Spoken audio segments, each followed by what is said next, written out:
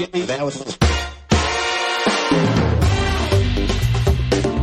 are listening to Electric Bike Radio.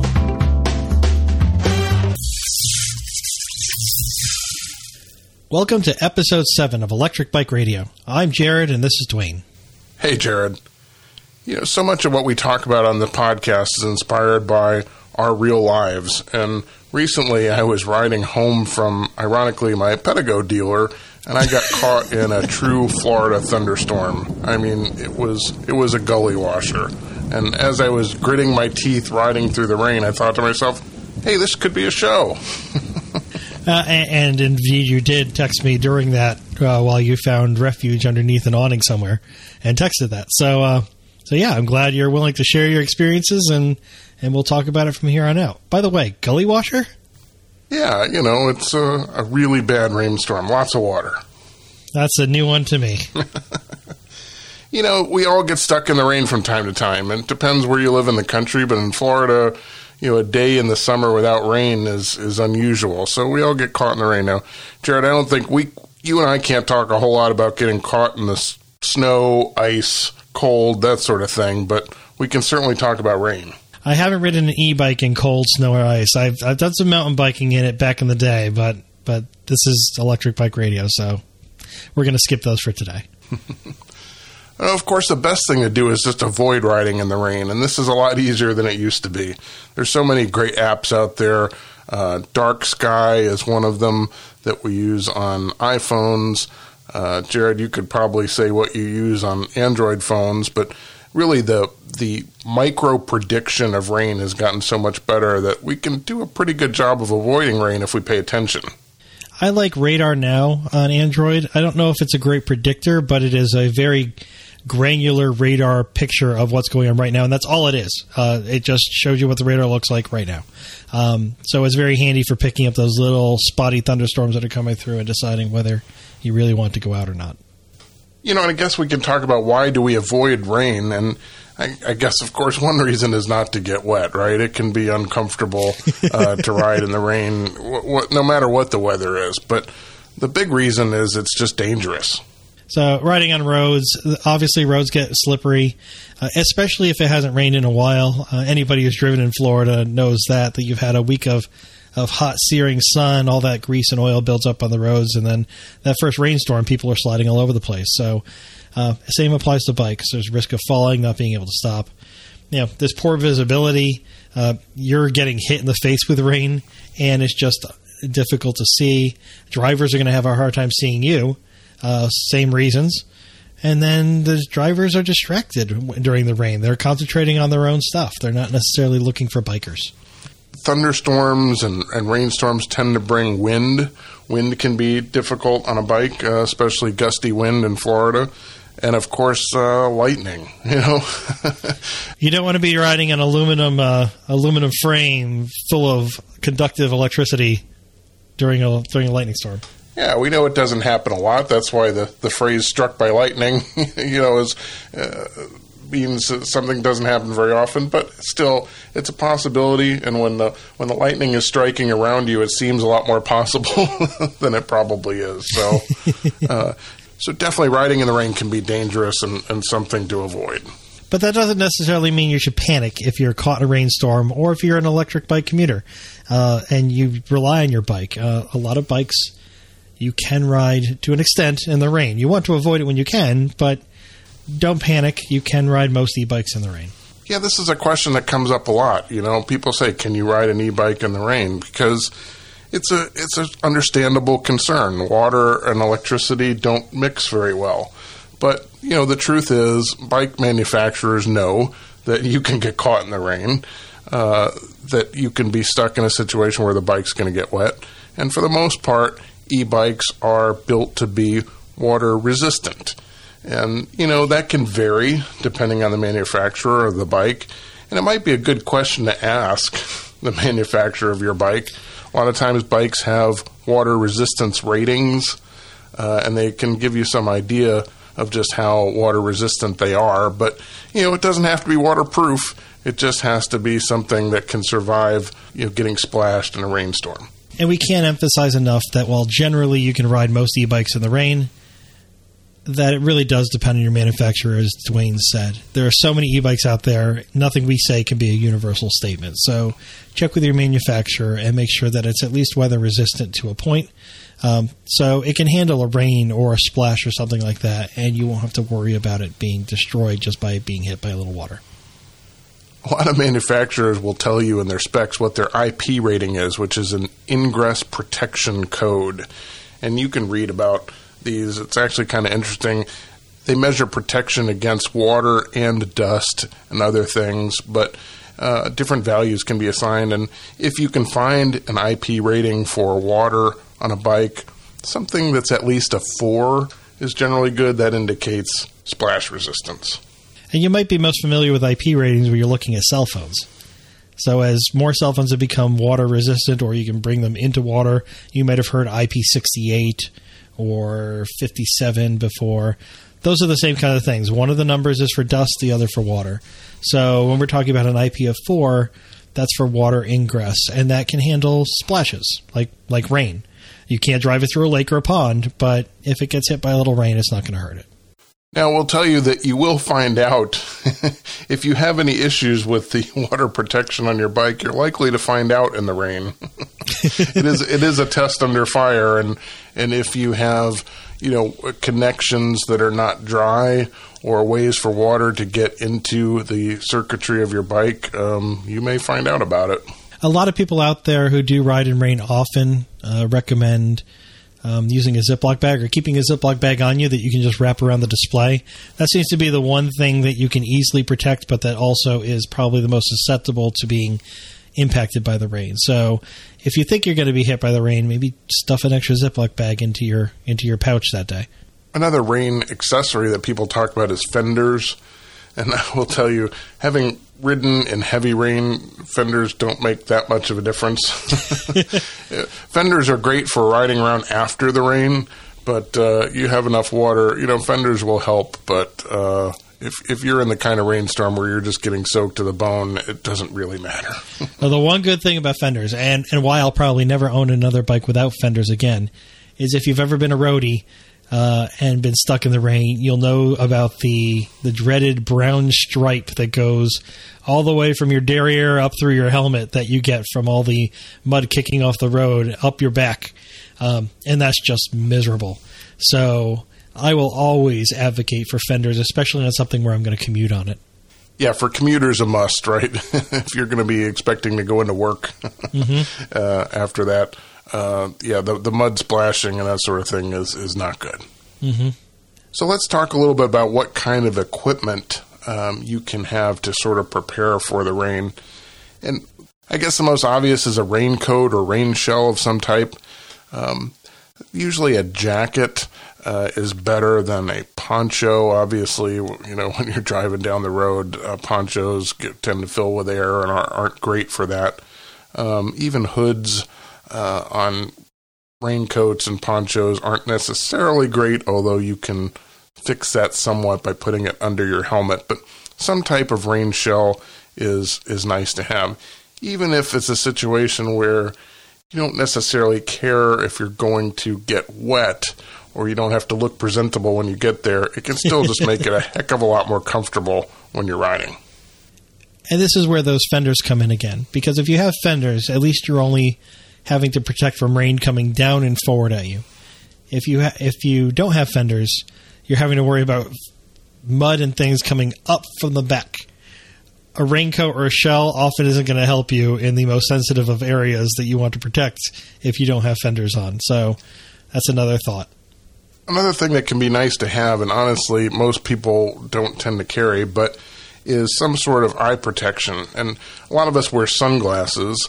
But sunglasses aren't necessarily the best thing once visibility is low, once it's dark, when it's really raining. So if you know you're going to be riding in the rain, some type of eye protection that is a little bit lighter than your typical sunglasses would be nice, because it does get hard to see when water is blowing straight into your eyes. And it's still not great even with glasses or a visor, because you have water accumulating there too, but at least you're not squinting into the rain if you have some sort of protection. Right. And for those of us who wear prescriptions, I'll tell you, as somebody who's done both contacts and regular glasses, neither one is ideal in the rain. If you're wearing contacts, for me, another pair of glasses over that, whether they're clear or sunglasses, is a must, because it seems like every time a drop will hit you right in the eye and knock your contact loose, and then you're down one contact, or you're having to fix it or try to adjust it, which is horrible. Either way, if you are somebody who needs to wear glasses, one thing I always pack with me is a little eyeglass cloth, and I always have that in a dry spot on my bike, so I can wipe the glasses down and be able to see again every once in a while. Of course, rain's always going to accumulate, but at least then you can take down any fog or things that start building up in your glasses when it starts, when the rain starts lightening up, but you're still hot and there's all that humidity and it starts fogging up your glasses. A little cloth is always good to have. I also like to carry a rain cover for my trunk bag or my saddlebags, and a lot of times when you buy bags, they will come with a rain cover.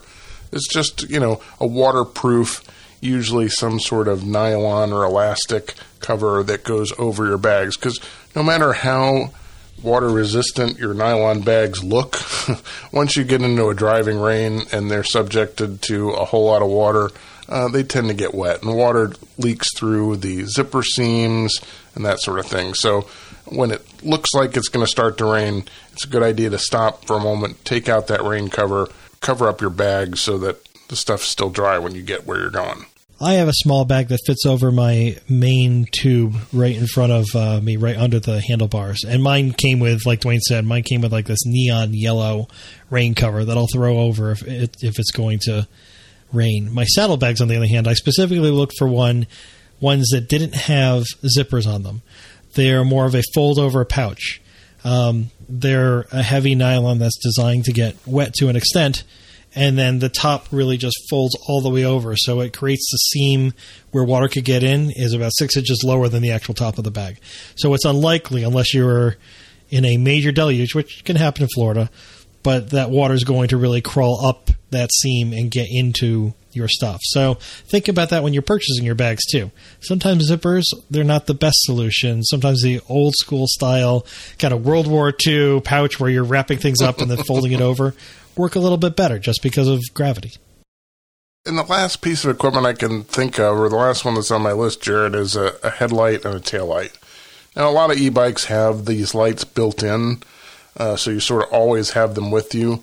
But it's a good idea, even when you're not necessarily planning on riding at night, if there's a chance you're going to be caught in the rain, it's always a good idea to have a headlight and taillight for visibility. Definitely, and packing an extra one or two isn't always the worst thing in the world either. So if despite our best planning we get caught in the rain, let's talk a little bit about some riding techniques. And some of this will overlap with what we've already said, but just sort of we're going to tick off some of our advice for riding in the rain. And I think we start with, if you are in an unsafe situation, particularly if there's lightning, heavy winds, or the rain is just coming down too hard, stop. Stop somewhere and wait it out. Preferably not under a tree, maybe if you're in a lightning storm, but certainly under any sort of overhang or somewhere where you can get you and hopefully your bike out of the rain. Discretion's a better part of valor, and sometimes waiting out a thunderstorm is the best bet. Every year in Florida, especially, there are stories about people getting hit by lightning that's 5 to 10 miles away, or at least they thought it was 5 to 10 miles away. So it's better just to be safe and take that brief break. And of course, it goes without saying, you have to ride a little bit slower because of the slippery conditions, because of the visibility issues. It's just a good time to slow down, ride a little less aggressively. It can be tempting to ride fast because you're trying to get home, but you need to, deliberately slow down, take it easy on the corners, take it easy on the stops, and just be safe with your riding technique. And I completely agree with Dwayne, especially on the corner issue. You can't lean into corners aggressively in the rain. That's when your bike will slide up from under you, and if that's on a corner in traffic, you might get stuck in a very bad position. So taking it slower is always better. Now, next on our list is also riding lights even in the daytime. And on my Red Wagon, honestly, I ride with lights on all the time. I never turn them off. They automatically turn on. There is an option for me to turn them off. I don't turn them off. I don't see any harm in leaving them on. They don't use any electricity, really. They don't reduce my range or anything to any significant extent. But especially so in rain, just leave them on, just like you would in a car. In addition to just riding slowly and more deliberately, you have to pay extra attention to make sure that you're being seen by drivers on the road. Now, this is always a good safety tip, right? We always have to be aware of drivers, making sure that they see you. But it's really important in the rain. Drivers are distracted. They can't see as well either. They can do unpredictable things. And they can't stop as fast. That's right. And it's the same thing. I always say, expect the unexpected in the rain, whether it's from drivers, whether it's pedestrians who are running, to get to their car, they're running across the street, they don't want to get wet, even other cyclists who are not paying attention the way they normally would. Everybody can be distracted in the rain, so it's your job to make sure that you're anticipating that and watching out, driving defensively to watch out for your own safety. And this is something that you don't always think about, but avoid puddles, because you never know what's in a puddle. It could actually be hiding a pretty deep pothole, and you just aren't aware of it. So just avoid them entirely, because you don't want to smack your rim into something that's much harder than what you expect. You could lose control, or you could damage your bike, or both. And certainly, like we alluded to before, if your bike starts sparking or shorting or acting oddly, it's a good time to just shut it down before it does any more damage. If there's any indication that the bike's suffering from being wet, just turn it off. Yeah, turn it off, and if you can, safely pull the battery and just get all electrical activity out of the system, so there's no risk of any further damage. One of the questions we see the most is, what do you do with your bike after it's gotten wet on a ride? What do you do when you get home? Well, first thing, pull the battery. Second thing, if your bike is muddy, like actually dirty, sandy, whatever, rinse it off with some clean water. It's better to get that mud and dirt and sand off right away. And a low-pressure stream of water is not going to hurt anything. Third, after that, you want to give your bike a basic dry. Towels, the traditional, easy, always a great compliment. But one of my favorite tricks is I have a little battery-powered leaf blower, and I use it for everything around the house. I love my battery-powered leaf blower. It's a fun toy. But it's also fantastic for blowing off the majority of the water off your bike. One note, although compressed air might sound like a good idea, avoid the air compressor. You don't want to force any of that water into any bearings or bushings or anything. That's just like using a pressure washer. It's considered a no-no for a bike. So the leaf blower, lots of volume of air, and it gets water off fast. And then you can use the towel to touch up, or just use a bunch of towels. Yeah, and then once the bike is clean and dry, consider applying some lubrication to your chain and to your drivetrain. What you use to lubricate could be a whole other show, I guess, Jared. But any type of good, cleaner protectant lubricant that also displaces water, just to get a coating of protection back onto the chain and the cassettes and the whole drivetrain of the bike, so that if there is any water or moisture in there, it'll be protected from any kind of rust. Right. And like Dwayne said, that could be a whole show. There are different types of lubrication for if you plan on riding in the rain often, or if this is just a one-off and you're usually in dry conditions. But after you've blown the water off or it's mostly dry, putting a light coat of oil on your chain is a great idea, of whatever type of oil you're using. Also, there are lubricants that are designed to have a drop. You put a drop down any of the ends of the cables, both where a cable would enter a tube and exit a tube.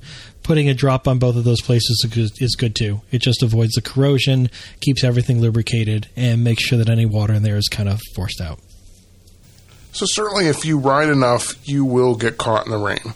And as long as you're prepared with the gear and some of the techniques we discussed, you'll be fine. I would never let a threat of rain keep me from going on a good bike ride, but it just helps to, understand what's involved and how you can deal with those conditions in the rain and how you deal with your bike afterwards. And in Florida, if we kept inside for any threat of rain, we wouldn't get to see the road anytime during the summer. So it's going to happen at some point.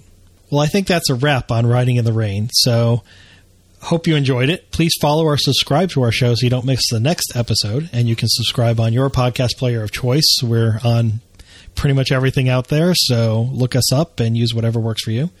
You can also follow us on Facebook and Twitter, or email us at ebikeradio@gmail.com. Our contact information and links to a few interesting articles and things we mentioned, we always put in the show notes that are viewable on your podcast player or on our website where they're actually clickable links. And that's at www.ebikeradio.com. And as always, thanks for listening, and stay tuned to Electric Bike Radio.